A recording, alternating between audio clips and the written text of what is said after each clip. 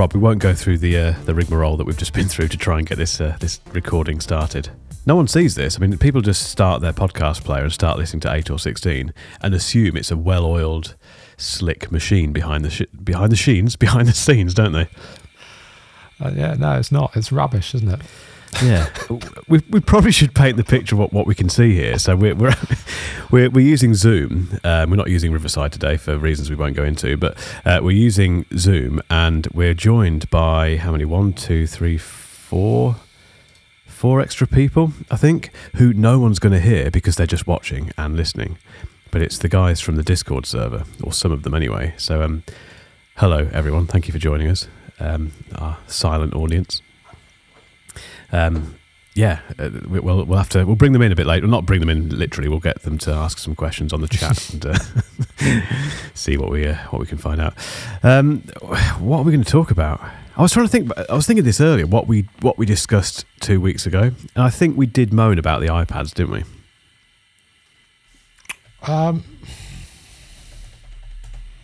Yeah, but you hadn't actually got them at that point, but you do now. Yeah, I have. Yeah, I suppose we perhaps didn't moan about them enough, maybe. Perhaps we didn't have enough to moan about because I didn't have them in my hands. Yeah, all right, go on then. Let's how are they? Well, one of them I took back to the post office today and it didn't even make it out of the box. All right. I think we can all guess which one that was. Well, actually, that's an interest. I mean, people who haven't seen the videos may not know, but I obviously had the 10th generation iPad and the iPad Pro, the 12.9-inch M2 version. One of those didn't even make it out of the box. And it's no big secret, actually. It was the iPad Pro. Didn't even bother. And it wasn't a kind of elaborate stage trick or some kind of... I hadn't planned it all along at all. I was genuinely going to get that thing out and do stuff with it. But it arrived, and I just thought, I don't know what to do with this thing. Genuinely, I've never had that before with a product, particularly something that is as expensive and in theory as desirable as the 12.9-inch M2 brand new iPad Pro.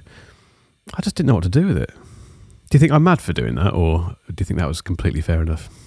I think that's completely fair enough. I mean, bearing in mind that I recently gave my iPad Pro away, and I haven't missed it at all. And that's coming from someone that used it as their primary mobile computing device for a year. Because if you recall, I had an Intel 16-inch i9 MacBook Pro. As soon as Apple Silicon was announced, I got rid of it while it was still worth more than 50p. And then I waited. And so in the meantime, I needed a portable computing device, and the 12.9-inch iPad Pro with the magic keyboard stand thingy did the job. So I learned how to do things the iPad way, and we've discussed this previously. Where if you've got to go all in, and if you try and use an iPad like a laptop, you're going to have a rubbish time. But if you figure out its quirks, and you can get it's a really enjoyable experience if you actually put the effort into learning all of the things that you can do with iPad OS.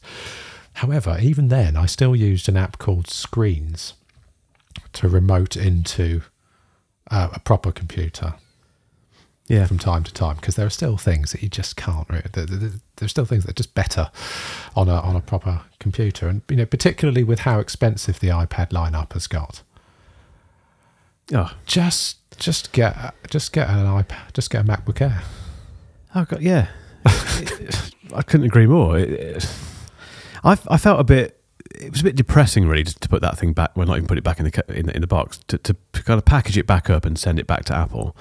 I shouldn't be doing that, really. There should be a reason for keeping that. Bearing in mind that the iPad Pro that it was technically going to replace was a 2018, a 4-year-old iPad. Surely, I should have wanted to keep that one, but I didn't. I had no interest in it whatsoever. It's a poor show, I think.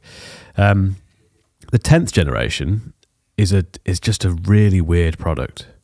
Really, really weird.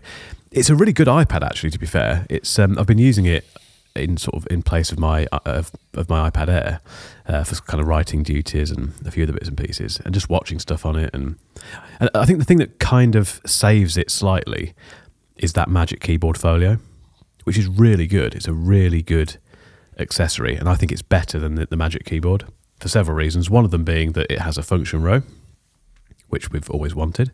Although, I was thinking about this earlier, I haven't really used it much yet. I've pressed escape a few times, which has been very, very exciting, because I don't know about you, but I've always missed that on iPads, on the Magic Keyboard. The ability to get out of something, you immediately or naturally go for escape, don't you? But you can't do that on the Magic Keyboard. Well, you can. You need to remap another key to it. You have to kind of fudge it, basically, which isn't ideal, is it? Yeah, so I think I set caps lock to function as to behave as escape. Yeah, well, this has got it. It's got a proper escape key, hasn't it? But the rest of the keys on there, I don't think I've used much. But I just like the fact it's there. It's a bit of satisfaction it's got on.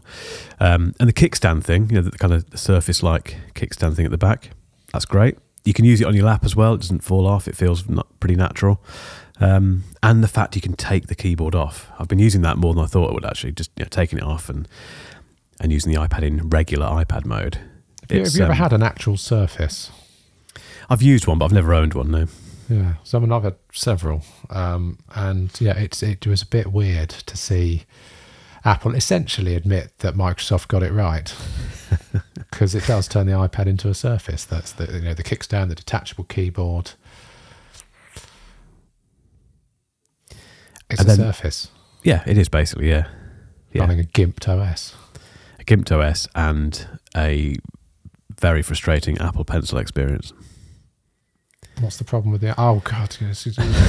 What's the problem with first gen? Oh, I've forgotten about that. That's ruined my day, that is. It's just... I didn't buy one. I know a few other YouTubers had to re-buy the Apple Pencil one just to show they've got it and demonstrate how angry they were with it. But it's... I mean, since I published the video about it, and I've kind of whinged about it probably far too much. People have pointed out quite rightly that the fact they've repositioned the camera, so the FaceTime camera on the 10th generation iPad is now in the proper location, as far as many people are concerned. So it's in landscape orientation. The camera is at the top. That means it's where the little magnetic thing for the Apple Pencil 2 would be. So yeah. Totally fair. If there's a camera there, presumably there's not enough room for the magnet. However, I don't believe for a minute that's why Apple didn't give it Apple Pencil 2 support. Why? I saw there was John Gruber posted, Daring Fireball, John Gruber, he posted an article saying that he had some insider knowledge that confirmed that is exactly why. But why prioritise that camera placement over proper Apple Pencil support? That's the bit I don't understand. Pass. That's the bit I'm salty about.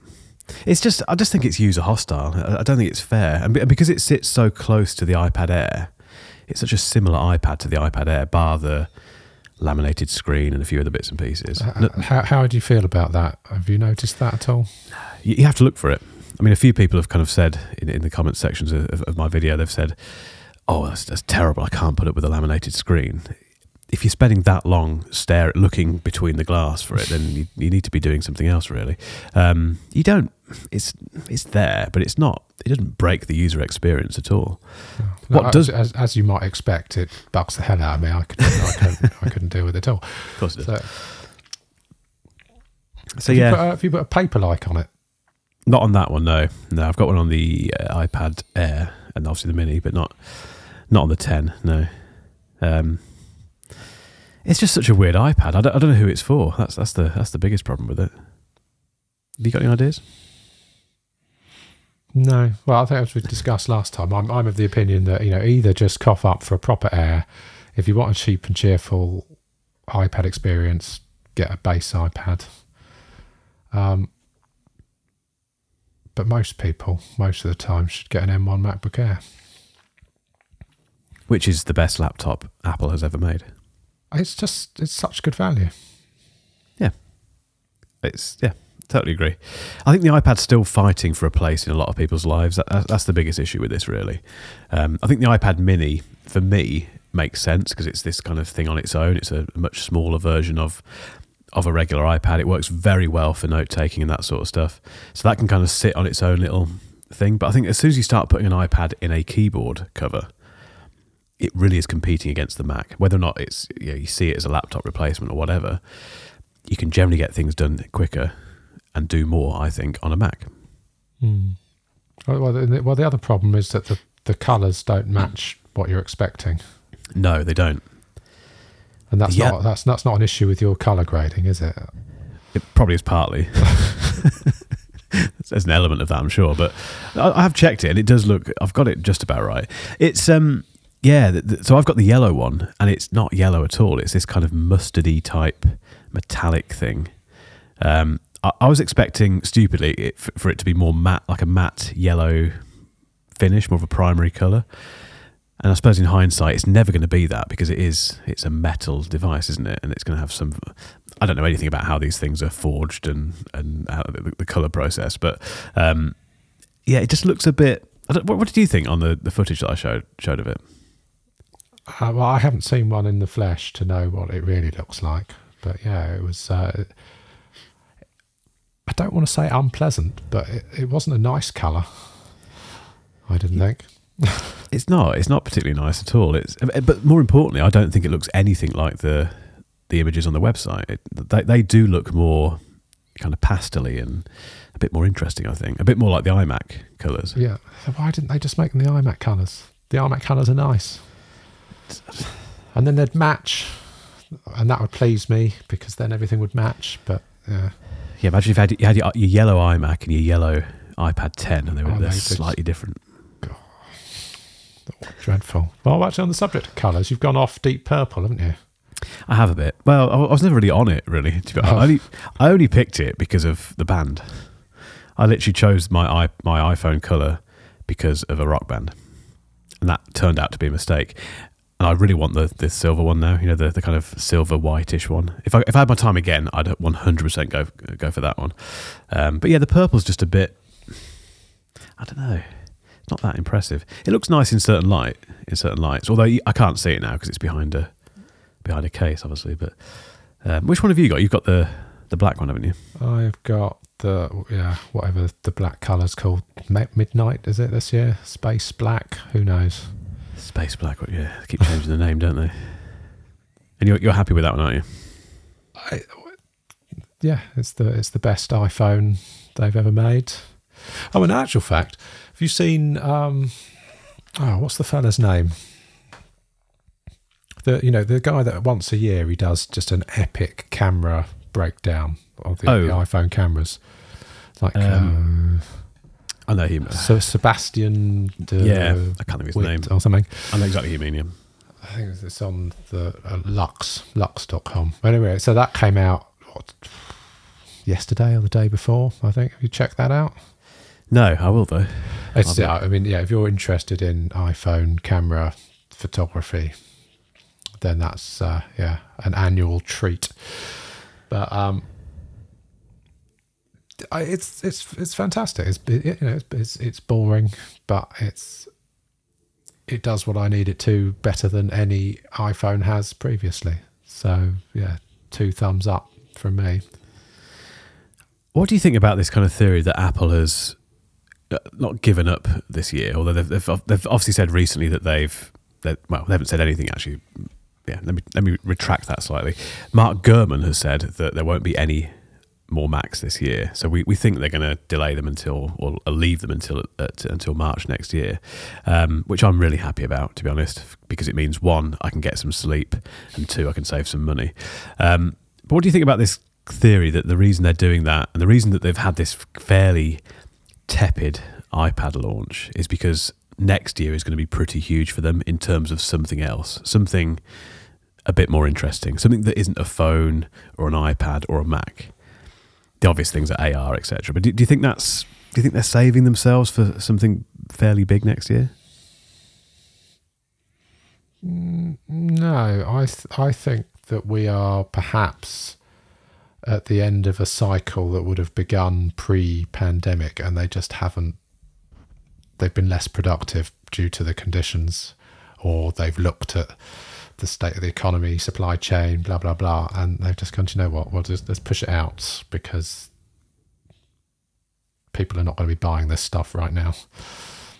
or we can't make enough of them, or whatever. Obviously, I don't know any better than anyone else. I'm not Mark Gurman. I don't have any sources, but it just feels to me like they whatever they've got cooking wasn't ready, isn't good enough, or they don't think they'll sell enough of them. It does feel like at some stage Tim Cook just upended his desk and said, "All right, whatever, just get them out. Let's organise the Christmas party, and then we'll reconvene in January." Yeah. It feels a bit like that at the minute with Apple. I don't know if it's just me, but it just feel like they've just kind of like, oh, whatever, just get them out, and we'll have a crap quarter.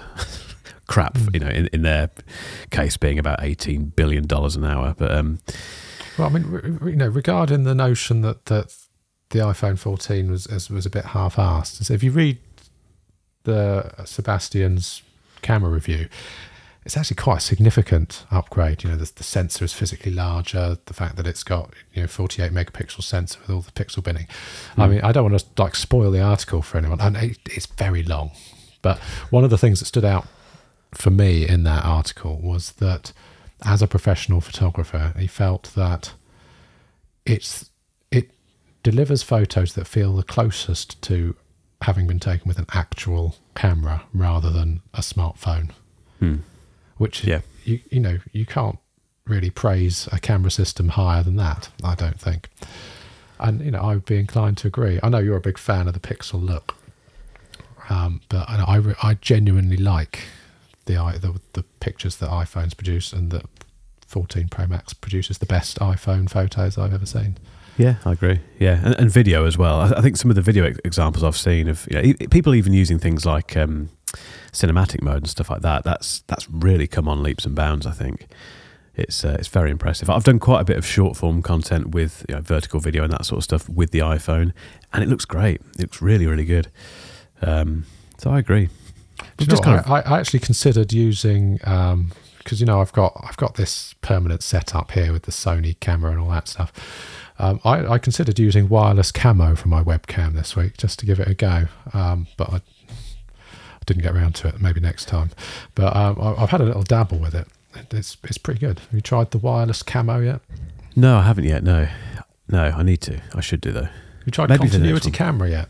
No, I was just thinking that. I've not tried it. I've got the little Belkin mount thing, but no, I haven't. Have you tried it yet? No, I haven't even installed Ventura yet. Yeah, I've only got Ventura running on the MacBook Air at the moment. I don't dare put it on my 16-inch yet. Anything really important production wise, I don't want to. I'll probably wait a couple of point releases for that, I think, really. Anyway, moving on from Apple, let's talk about something else, because there's loads of things on this list here. So my experience with the Focal, I need to get this pronunciation right, the Focal Barties, which are, for the uninitiated, are a very expensive pair of noise-cancelling Bluetooth headphones. I've had them for a couple of weeks now, 2 or 3 weeks, and the review, where are we? It's going to be live tomorrow. So by the time this goes out, actually, my review will be there. And so this isn't a spoiler at all, but they're the best sounding pair of consumer headphones I've ever heard in my entire life. They're amazing. Yeah, I don't care. Couldn't let me have the most expensive pair of headphones on the server for even a week, could you? I think it was about a week. Always got to one-up everyone. I reckon it was about 7 days. I think it was about a week. Maybe 5 days. A working week. Just for anyone that isn't aware, I treated myself to some Bang & Olufsen H95s recently, and they were very expensive, and Mark has just trumped them. Yeah. In my defence, they came out of nowhere. So a bit of inside baseball stuff. There's a I think they're the only Focal headphone distributor or retailer in the US, which is headphones.com. They got in touch completely out of the blue about a month ago and said, look, Focal are releasing these new headphones. We're very excited to get them out there and show people. Do you fancy a pair? I said yes in seconds, and it took ages for them to come. There was lots of customs issues and stuff, but headphones.com have been fantastic. Actually, they've been very supportive with it, and they just want a quick mention on the video, which obviously they get. Like I say, they arrived 2 or 3 weeks ago, but I'd love to hear your headphones now. I'd love to get the H95s, I think, which I might look into, and just compare them against these Barties, because they're just amazing, which they should be. They are $799, which is a frightening amount of money, really. When you consider they are basically Bluetooth. I keep saying consumer, and they are really consumer. They're not. Although they're fairly high end, they're aimed at consumers with quite a bit of disposable income, and people also who really value the sound. Because the other thing they've got is a little switch for a DAC mode, so you can turn them into DAC, like a DAC sort of playback, where you plug them in via USB-C to your laptop or whatever, and they'll play back up to 192 kilohertz, I think. Lots of headphones do that. I mean, even your well, they always used to. I don't know if the newer ones do, but the Bowers and Wilkins always used to let you plug them in via USB. My Bang & Olufsen ones, you can do that and just run them on as a, so bypass all of the other stuff and then go straight. So you can run them passively, in which case you really would be bypassing everything, or you can actually use, use the DAC in the headphones as a USB device. I think what's interesting, Focal are making a bit of a point of it by having this switch and having a little thing that says DAC on there. I think they're kind of pointing out that it's quite a clever thing to do, I think. My again, if people have seen the video already, they'll know, but my approach with this review was to compare them against AirPods Max, because previously the AirPods Max were the most expensive headphones that I'd reviewed, and obviously, as we know, they don't really do that. You can plug them in via Apple's terrible $30 cable, but it doesn't give you lossless audio. It doesn't work in that way. And yeah, so the comparison is between those and these new Barties, and they just sound incredible, which again they should do for the money, but my new favourite, very expensive headphones. So, I mean, at the weekend, I A/B tested my H95s and the AirPods Max. And the H95s are noticeably better than AirPods Max, in my opinion. But again, I mean, I may be biased because I really like Bang & Olufsen flavour headphones anyway. But no, I do think it's just generally everything's crisper, cleaner. The bass is less flabby, but still pronounced. They're really, really nice, and obviously the case is better. Oh yeah, do they come with a case? Do the Focals have a case? Is it rubbish? No, it's quite nice. It's nearly as big as the XM5 case, so it's quite a big one. Because again, they don't fold up properly; they fold that way rather than the XM4 way. So yeah, it's a nice. Do they fold up as much as the H95? So that's one of my favourite things about the H95s. I don't think they do. I remember you showing me that.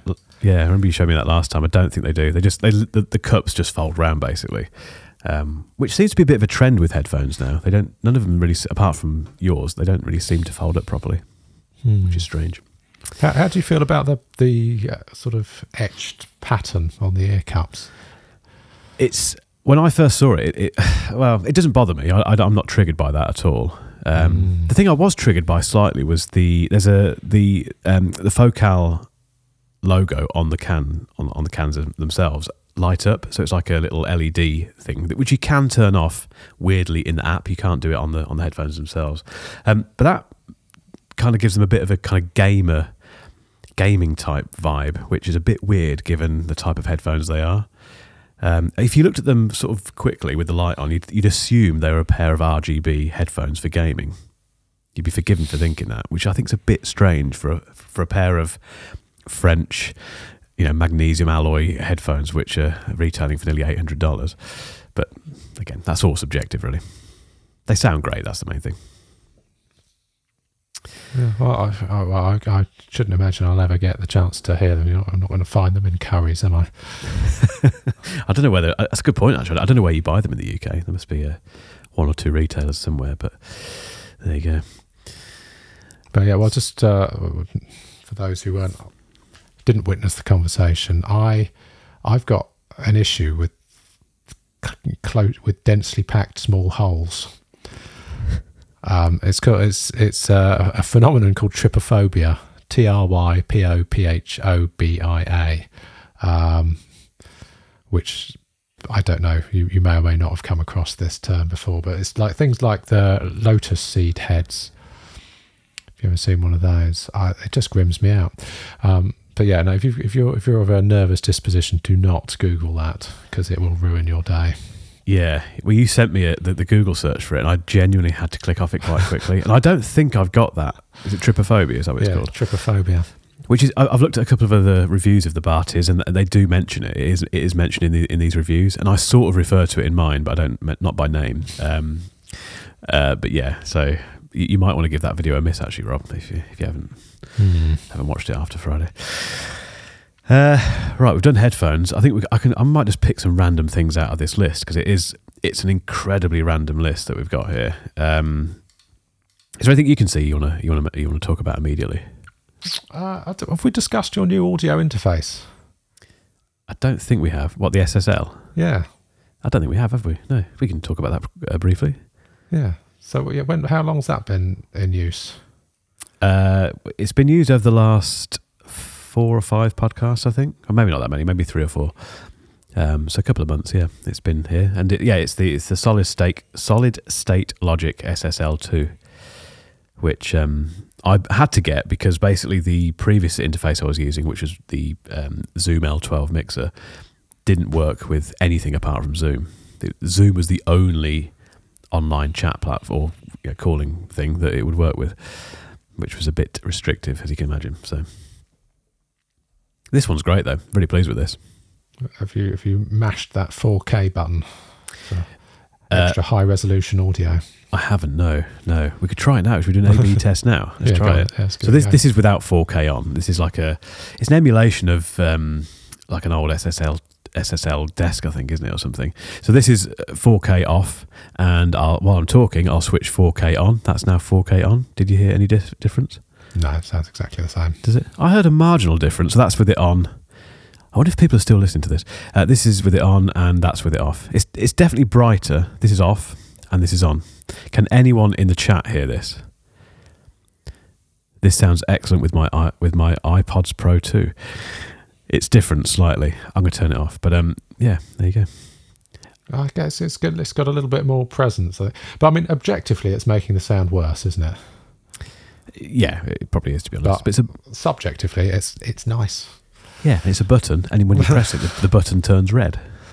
Yeah. So SSL audio interface, thumbs up. Yeah, the only problem with it, I think, is it doesn't drive quite as much gain for this mic. This mic wants a bit more gain from it. I'm pushing it sometimes, but that can be fixed. You've got a cloud lifter. I have, yeah. Even with that, what is the gain on it then? I don't know. I've not had time to look into it, to be honest. But I bought it I think I remember buying it because I had a podcast to do the next day, which I think was on Riverside or something, which the other interface didn't work with. So I had to buy it really quickly, set it up quickly, and I've just left it since then. Really, I've not done anything with it, but yeah, it's good. I'd recommend it, actually. I think given the price, if anyone's looking for a fairly decent audio interface and doesn't want to spend a fortune on it, then it's a good option. Yeah, I'm still very happy with my Moto M2. It's a fair bit more expensive, but you get the benefit of the really absurdly good DAC in it. So I use it as a headphone amp as well. So it functions as a very good. I mean, it's very low noise. Yeah.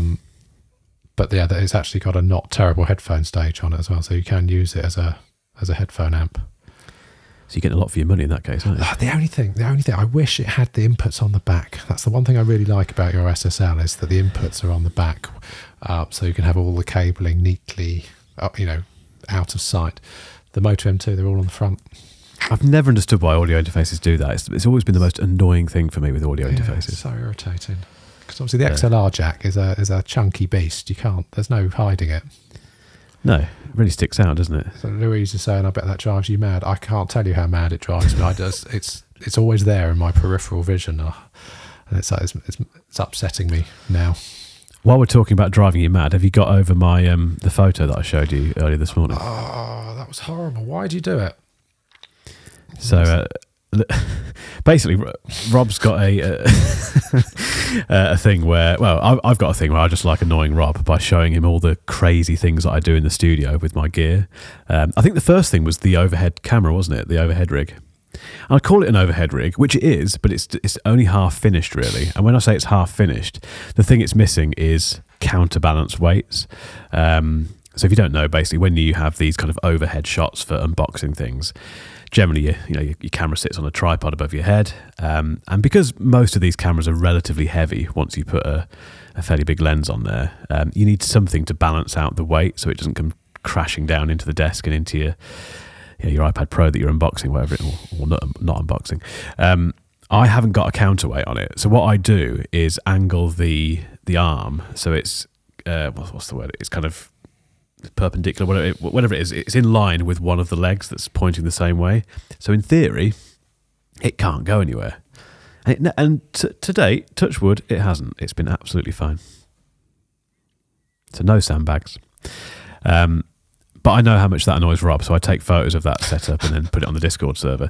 And then this morning, I've been obviously doing different shots and things around the studio. I thought it'd be quite nice to have a shot where I'm sat at the top of the stairs and basically framing myself in that position. But to do that, obviously I had to get the camera somehow in front of me, which meant putting the camera on the stairs.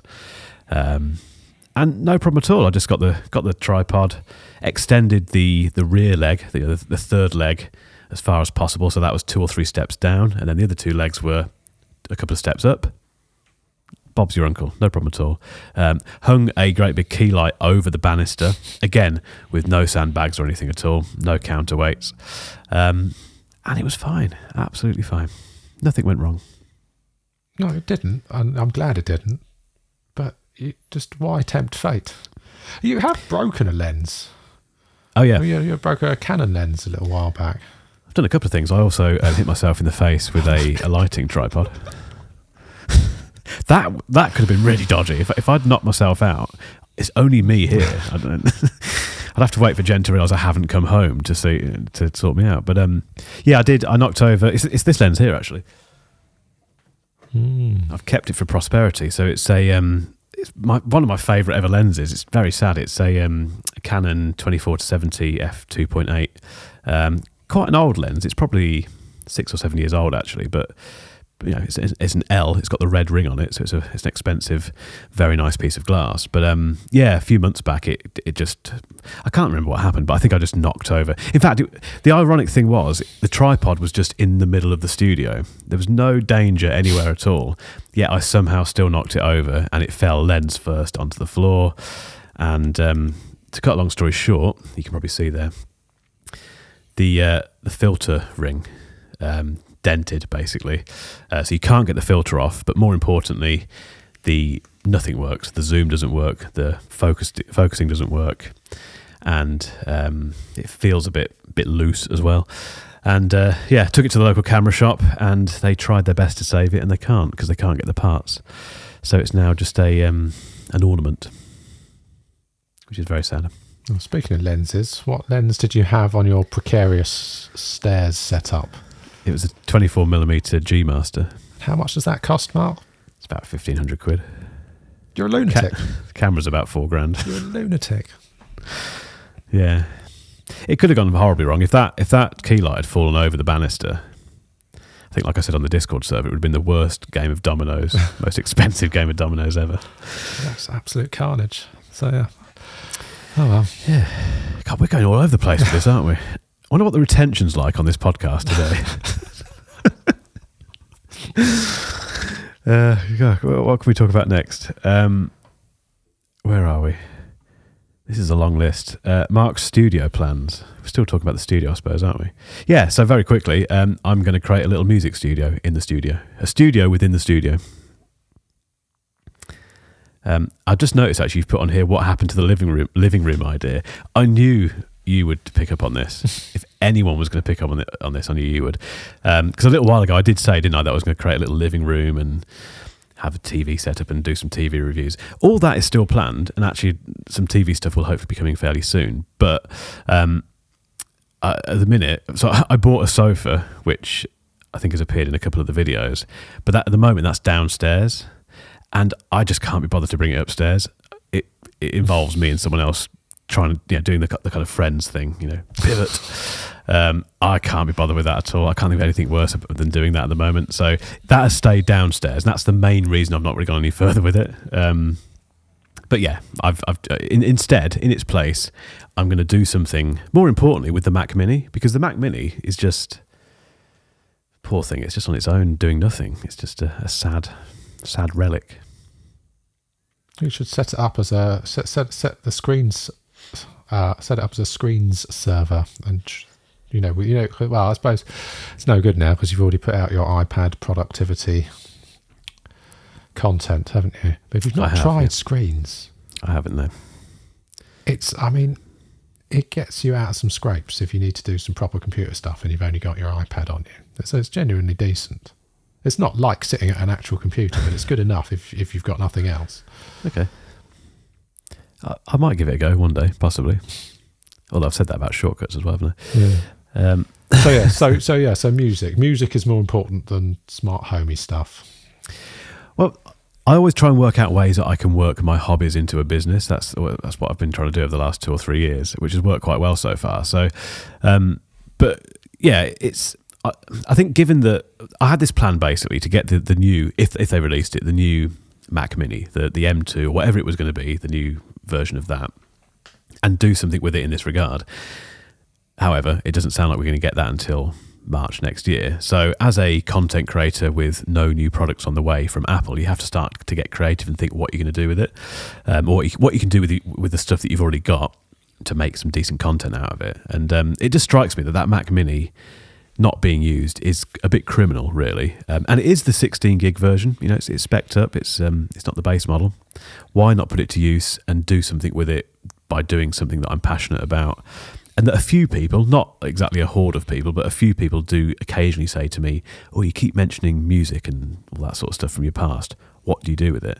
I thought, well, let's chart the build of this little studio area and see how the Mac Mini copes with it. I mean, we know how it's going to cope with it, but it's still going to be an interesting journey, I think, for that computer.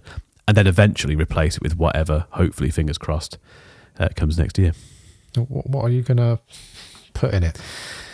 Logic Pro, obviously, is where everything will start. Are you going to get some hardware, or are you just going to just splurge a load of money on plugins? Mixture of both, really. I've got a lot of stuff already. I suppose that's the starting point is largely here already. So most of the software's there, most of the plugins are there, most of the soft synths and things that I use are there. There's one or two others that I'm going to invest in, but I do also have some hardware that I've never used on the channel before. So there's monitors, a couple of KRK monitors that are over there doing nothing. I have a digital piano that I'm going to bring in, full 88 note thing, controller keyboard as well. Piano or keyboard? Has it got weighted keys? Weighted keys, yeah. It's a Roland RD 700. It's my dad's actually. He used it live for many, many years. It's a family heirloom. Lovely piano actually. I've got a Roland. That's my piano. I remember you saying, what have you got? I don't know. It looks like a piano. It's a HP 700 or something. I had no idea, but it's very nice. Nice. Can't beat Roland stuff. Louise says, "Ooh, MIDI." Yeah, there might be some MIDI stuff. Who knows? I might do a kind of a BT and fill the room with, that's a strange reference for you. Fill the room with proper synths and things and racks of Euro racks of things. Yeah. If I had the budget, I'd lose all of my audience immediately overnight, but I'd have fun doing it. You'd get a new audience though. Yeah, go full Trent Reznor on it. Shall I reinvent myself like Madonna? So yeah, that's my plans. That's my studio plans. Have you seen? Are you familiar with Roli? RONI? Yes, the Roli block things. Well, and the Seaboard. What's the Seaboard? So the Seaboard is a keyboard with touch-sensitive keys, so that you can perform. You can play it like a piano, but you can also add vibrato, so you can get that kind of expression that you could get with a guitar, but on a piano. Nice. So yeah, I'd reach out to them, get them to send you one of those because they are badass. Oh, I'm going to lose so much time doing this, aren't I? Jen's never going to see me again. Where's Mark? Oh, he's been in the studio for the last 3 months. Haven't seen him. Yeah, I mean, they're quite expensive. I don't know if they'd send you one of those. But they do a smaller one called a Lumi, which and the keys light up on that, and that's only like 1 octave, I think. But it's still Okay. I think it's yeah. For those who aren't familiar with Rolly's products, who are into music and can play a piano or keyboard-like instrument, yeah, check out roli.com. We'll put a link in the thing. But certainly the Seaboard is. I'd love to. I don't know that I would ever have any practical use for it, but it just looks so fun to be able to, sort of pitch bend or vibrato like you can on a guitar, but on a piano. Because I can play both, but I'm much more proficient on the piano. So if I could get a guitar-like feel out of a piano performance, that'd be quite cool. That'd be amazing, wouldn't it? That would be incredible. I'll have a look into that, definitely. I mean, joking apart, I need some partners to work with me on this. I've got one in particular. I don't think I can mention them at the moment, but they got in touch, ironically, about a pair of headphones they've launched. Like a bit of a clue, I suppose. Yeah, they've not, a little bit like Focal. They've not launched headphones for the consumer market before. But like everyone, they've jumped on the noise cancellation bandwagon for over-ears. They got in touch about those, but they do just so happen to be a very prolific manufacturer in the studio space as well. So I've said to them, hey, good timing. Hopefully I can mention them fairly soon. But yeah, I'm just looking at the chat. We've got lots of chat going on here, Rob. Lots of interaction. Yeah, I think we've lost everyone because we've gone all audio nerd. It's genuinely. And I know when we first started this podcast, I said it's going to be like two blokes down the pub. We might as well just be down the pub now on our own. Yeah. I don't know. I've got no idea if anyone's still listening. If my mum listens to this, she's probably still listening. Bless her, because she's my mum. She's probably not at all, actually. But yeah, they're all talking amongst themselves, aren't they? Just looking on this list of things to talk about, we moved this from last time, and I've got no idea if it's worth talking about. The Microsoft event, which I haven't seen any of it at all. Is there anything worth talking about from Microsoft? No, there never is there? I suppose. Well, let me think about it. So this was a while back, so I need to refresh my memory. But I mean, actually, no. Rather than talk, because I don't think this was mentioned at that event, right? But the most interesting thing that Microsoft's put out recently, in my opinion, is the dev kit, formerly known as Project Volterra. And what that is it's basically an ARM Windows Mac Mini, but smaller. Okay. It'd be, it kind of looks like the same sort of volume as a Mac Mini would be if it didn't have a hilariously overpowered power supply and mostly air. Have you seen the Project Volterra? No, I'm going to Google it now while we're talking. It's just a little ARM-powered Windows dev box to try and entice developers to start developing for ARM Windows.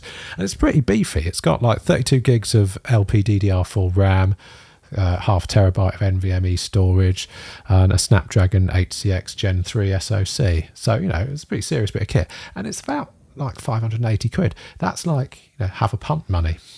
Yeah. And it looks suspiciously like a Mac Mini, doesn't it? It's got that Mac Mini thing. It's much flatter. I think I prefer the look of it, actually. It's cool. It's stealthy, and it's got more ports as well, I think. Has it? So yeah, I think it's a very reasonably priced device. And Windows 11 ARM is actually not terrible. So a while back, I tried the Windows 10 ARM on Parallels on a Apple Silicon machine. It was dreadful. It was so bad. I still have nightmares about it. Windows 11 on Parallels 18 is fine. So much so that I haven't even bothered putting Windows on my Steam Deck, which is one of the reasons I got the Steam Deck, was to dual boot it so that I would have a dedicated bit of Windows hardware that I could do Windowsy stuff on if I needed to. I haven't needed to do that because Windows 11 ARM on Parallels 18 on Apple Silicon is fine. Like, it even works with, when I was doing my Android adventure, I used the PhoneLink app. Are you familiar with the PhoneLink app? I know of it. I have not enough about it. It basically kind of makes like Windows and your Android phone a bit more like handoffy, so you can like respond to texts and just do stuff on your phone, but from your computer.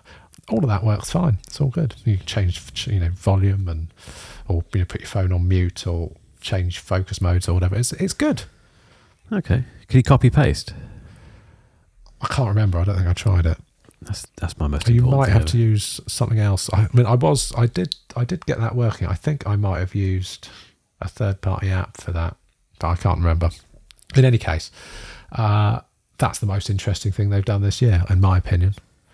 But I mean, from in terms of stuff that they talked about at the event, what was quite interesting is the level of Apple integration. Yeah. So there'll be native Apple Music and Apple TV apps next year. Okay. And they've integrated iCloud Photos into the Windows Photos app, which I wouldn't have seen coming. I don't know quite how they've done that, but yeah, you can now get all your iCloud photo library into the Windows Photos app, which is cool if you're a Windows user. And I think they've enhanced some of the Xbox stuff. So again, you've got like Apple apps, Apple TV, Apple Music apps on Xbox, if that's your thing. They announced a carbon aware mode, which I think the latest Apple OSs do as well, don't they? They all sort of try and schedule recharge around times when the grid is not is at low, it's got high capacity. When there's high availability. Did not know that. There are tabs in File Explorer now. I'll tell you, one of the things I really enjoy about the Microsoft events is how much effort they put into accessibility, and they've been doing this for quite a few years now. But you've got system-wide transcription now, which is quite cool. Okay, nice. Apparently, I mean, I haven't used it, but sort of voice control is much improved now. The natural voice engine that they're using for sort of on-screen narrations and stuff, they've really improved that. And they've got a whole range of adaptive accessories to enable you to interact with your computer in a way that's more comfortable. Nice. If you have those sort of needs. Surface is 10 years old now. That flew by. I remember getting the first one. 10 years. Yeah. Okay. There's some new gear as well, wasn't there? New Surface laptop. A new Surface laptop. A new Surface Studio. That's interesting. Starts at 4,699 quid. Yeah. Yeah. So at one end of the spectrum, you've got the dev kit, which is really very keenly priced and is, sort of. I mean, it's still. It's not like. It's not in. I'm trying to think of the word. It's not that painful a purchase, I think, for what you're getting. The new Studio Plus, which is their sort of touch screen all in one. It's the Microsoft iMac on a swivelly stand. Yeah, that is not an impulse purchase. You would have to really think about why you needed that, given that it starts at 4,700 quid, and it's only got an 11th gen Intel chip in it. Okay. It does look nicer, doesn't it? I love that hinge. It's a beautiful looking device, but it won't work properly, will it? But yeah, have you ever used one? I haven't. No. I've been in the same room as one, but I didn't get to use it. But I've had several Surfaces. Mrs. Robs had a Surface. You had a Surface laptop. None of them have worked, have they? No, that's a very good point, because I've just seen in the chat that Louise has mentioned, I think I did talk about this a little while ago, that just to back up slightly, my Surface Laptop 4, is it 4? I think is 5 the one that's just been released? Yeah. Okay, so mine's the 4. Basically, I don't want to blame her, but Jen was using it for some college work, and I was upstairs and I heard this, Mark, can you come down a minute? And I came down, and genuinely all she'd done was open a Word document and it just reset itself and went into the blue screen of death, which I hadn't seen for about 15 years. And immediately, as soon as I saw it, you start sweating, don't you? Didn't know what to do. And this was back in, how long ago was this? This must be May or something, May or June, a long time ago. Since then, I just can't get it to work. Admittedly, I've not put enough effort into it. I know we've talked about this on this podcast, but I've just given up with it. Really, there's no obvious way to reinstall Windows. All the reinstall options don't work, basically. So I think I said on Discord, or maybe even on here, that I want someone to fix it for me, and it does seem like the Discord crew could do that. So in answer to your question, Louise, yeah, absolutely. To be totally honest, I'm happy to put it in the post and someone have it and fix it and send it back, all at my expense. So if you want to do that, if you want to be the recipient for that, Louise, and work on it, you're more than welcome to. Jan has suggested putting Linux on it. You did try to turn it into a Chromebook at one point, didn't you? I forgot about that. Yeah, I did. Yeah, that didn't work either. It worked briefly, I think. I think it booted into it and then just restarted itself again. It's a shame because it's quite a nice laptop actually, and I do need a Windows laptop to be able to do something with. I'm not sure what with, but no, you don't know. Just get Parallels 18 and run Windows 11 on ARM if you need to do anything Windowsy. It works fine. I can't do it. I can't put Windows on a Mac. It just feels wrong. That's just a sin. You can't do that. It just feels totally wrong. Yeah. Oh, well, the fun thing about the Surface Laptop 5, you'll notice if you go and look for it, is that in pretty much every product shop, they've got it hooked up to 2 external displays as a bit of a 2 fingers at the its main competitor, the MacBook Air. So I mean, I'll give it that. While it works, but before it eats itself, you will be able to use it with 2 4K displays. That's impressive. I like that. But what's weird is that's got 12th gen Evo chips in it, but the flagship $5,000 thing is a generation behind. Doesn't make any sense. I guess you're paying for all that design and that hinge, aren't you? All that sort of stuff. It's and the size. How big's the screen? It is big, massive, isn't it? Well, so when Panos was demonstrating it, it's the equivalent of 4 14-inch touch displays if you're using quartered Windows. Right. So he was showing off some of the new window management capabilities, and brought up a bunch of apps, each taking up a quarter of the display. And yeah, it's essentially like having 4 14-inch touch capable displays on a floating sheet of glass. It's a beautiful thing. It's too expensive. Yeah, and who needs it? That's the thing. I mean, the fact they're still making them suggests that people are buying them and doing stuff with them, but who needs that kind of device? That's the thing I've always struggled with that, with the Surface. Well, my favourite thing about that device, aside from how beautiful it is the optional twisty dial. Do you remember that? The Surface dial? Vaguely. It's basically it's the hardware twisty knob that you can place on the screen and then have it do stuff and then interact with change levels, and it's all sort of configurable so that you can plonk it on the display and then use it to scroll through your timeline or whatever. So I mean, it's very cool thing. I can't figure out why it's so expensive. Just who's going to pay that for it?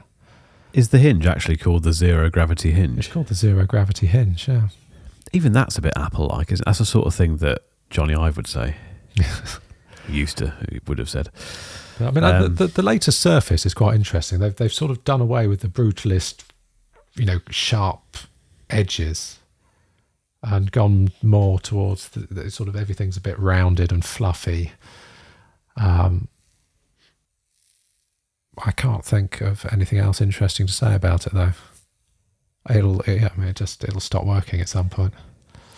This is the first and last time we'll ever mention Microsoft 365 on this podcast, but that is on the list. It is they've rebranded it, haven't they? They've rebranded Office to 365. Yeah, so everything is Microsoft 365 now, apparently. Okay, fair enough. Okay, that's Office done. We won't talk about that ever again. I think that's pretty much it at the moment. Oh, actually, they did show off quite a cool speakerphone. Okay, like just a standalone device that you sort of sit somewhere on your desk. It's a high quality Bluetooth speaker and multi-directional array of mics. That's just really good for video conferencing, apparently. But they'll kill it after a year. That also sounds a bit Amstrad, Alan Sugar, circa 1987. I'm not very impressed by that, Rob. It seemed cooler at the time. Oh dear.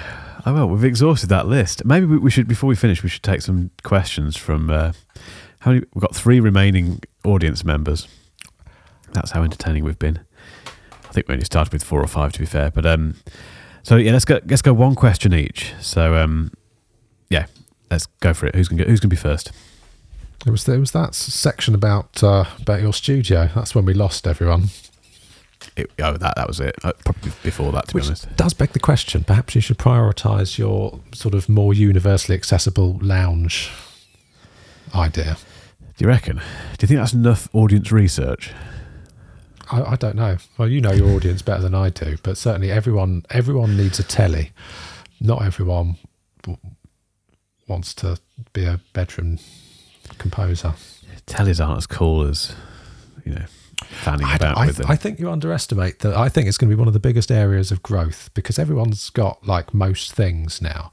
But with the proliferation of things like Thread and Matter, just the accessibility for smart home stuff, people who have previously perhaps tried it and just couldn't get its work in, or sort of went off. Or people that just never bothered trying because they just thought, I don't understand this too.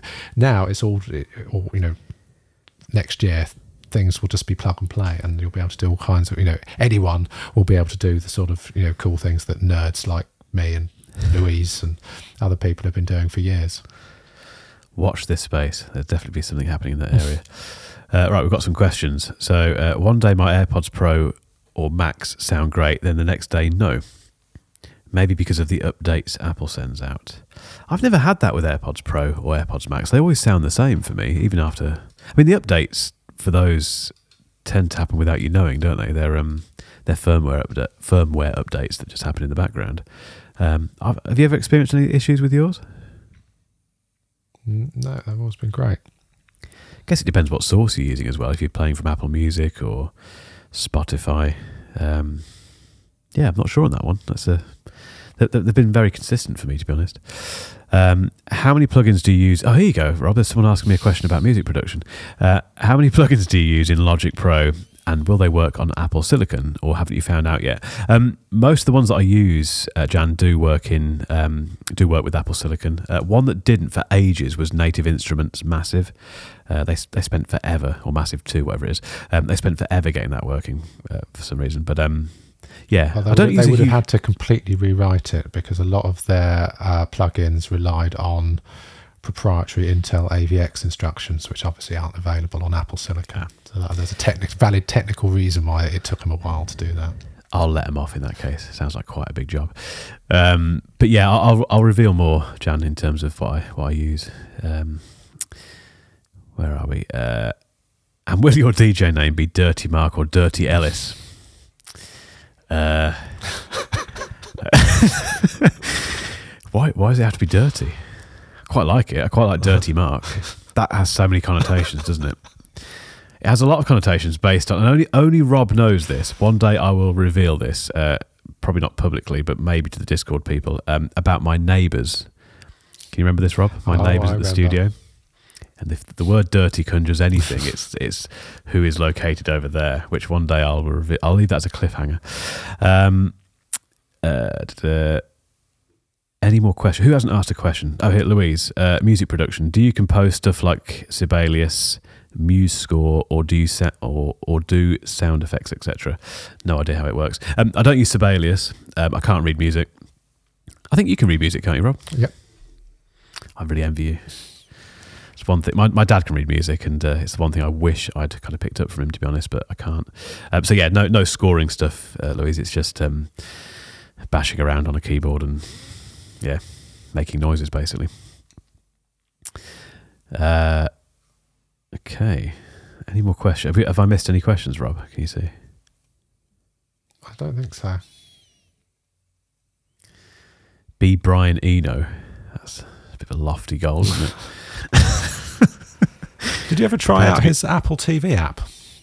Maybe in like the first 5 episodes of 8L16, I mentioned that he's got an ambient music and audio visual kind of experience that you can purchase on your Apple TV.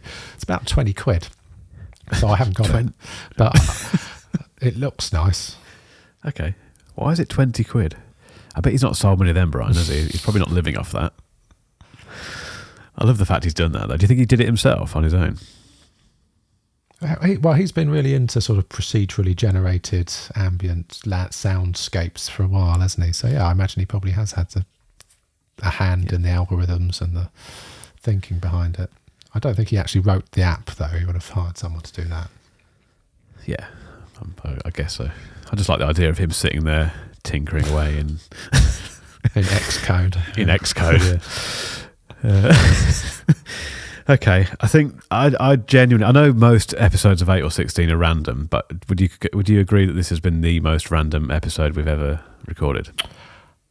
If not the most, it's certainly up there. But I don't. It's just that the subject matter has just sort of taken us off on various tangents. We've been quite, well, what's the word? We've been quite disciplined for quite a long time in sticking to the script. Not today. No, it's been maverick, hasn't it? I think that's probably the best way of putting it. The only thing that bothers me with this is what I write for the description. I've got no problem editing this and obviously recording it, it's fine. The bit I hate the most is writing the description, because I think I'm going to miss something out in there. Probably no one reads it, but I'm going to miss something out in there that we talked about that was the best part of it, and then it's lost forever in terms of people forgetting to... Anyway, I'll stop rambling. I think, okay, we're done. And thanks very much to the remaining 3 audience members. You are wonderful for staying this long. Bearing in mind that we started ages ago faffing around with Zoom and trying to get you to make sure you could hear us, that you could all hear us. Thank you for jumping on. And thanks, Rob. I'm not sure what I'm going to do now. I'm going to go and cry into my L lens that no longer works. Sad times. And we'll see you again in 2 weeks. All right. See ya. Cheers.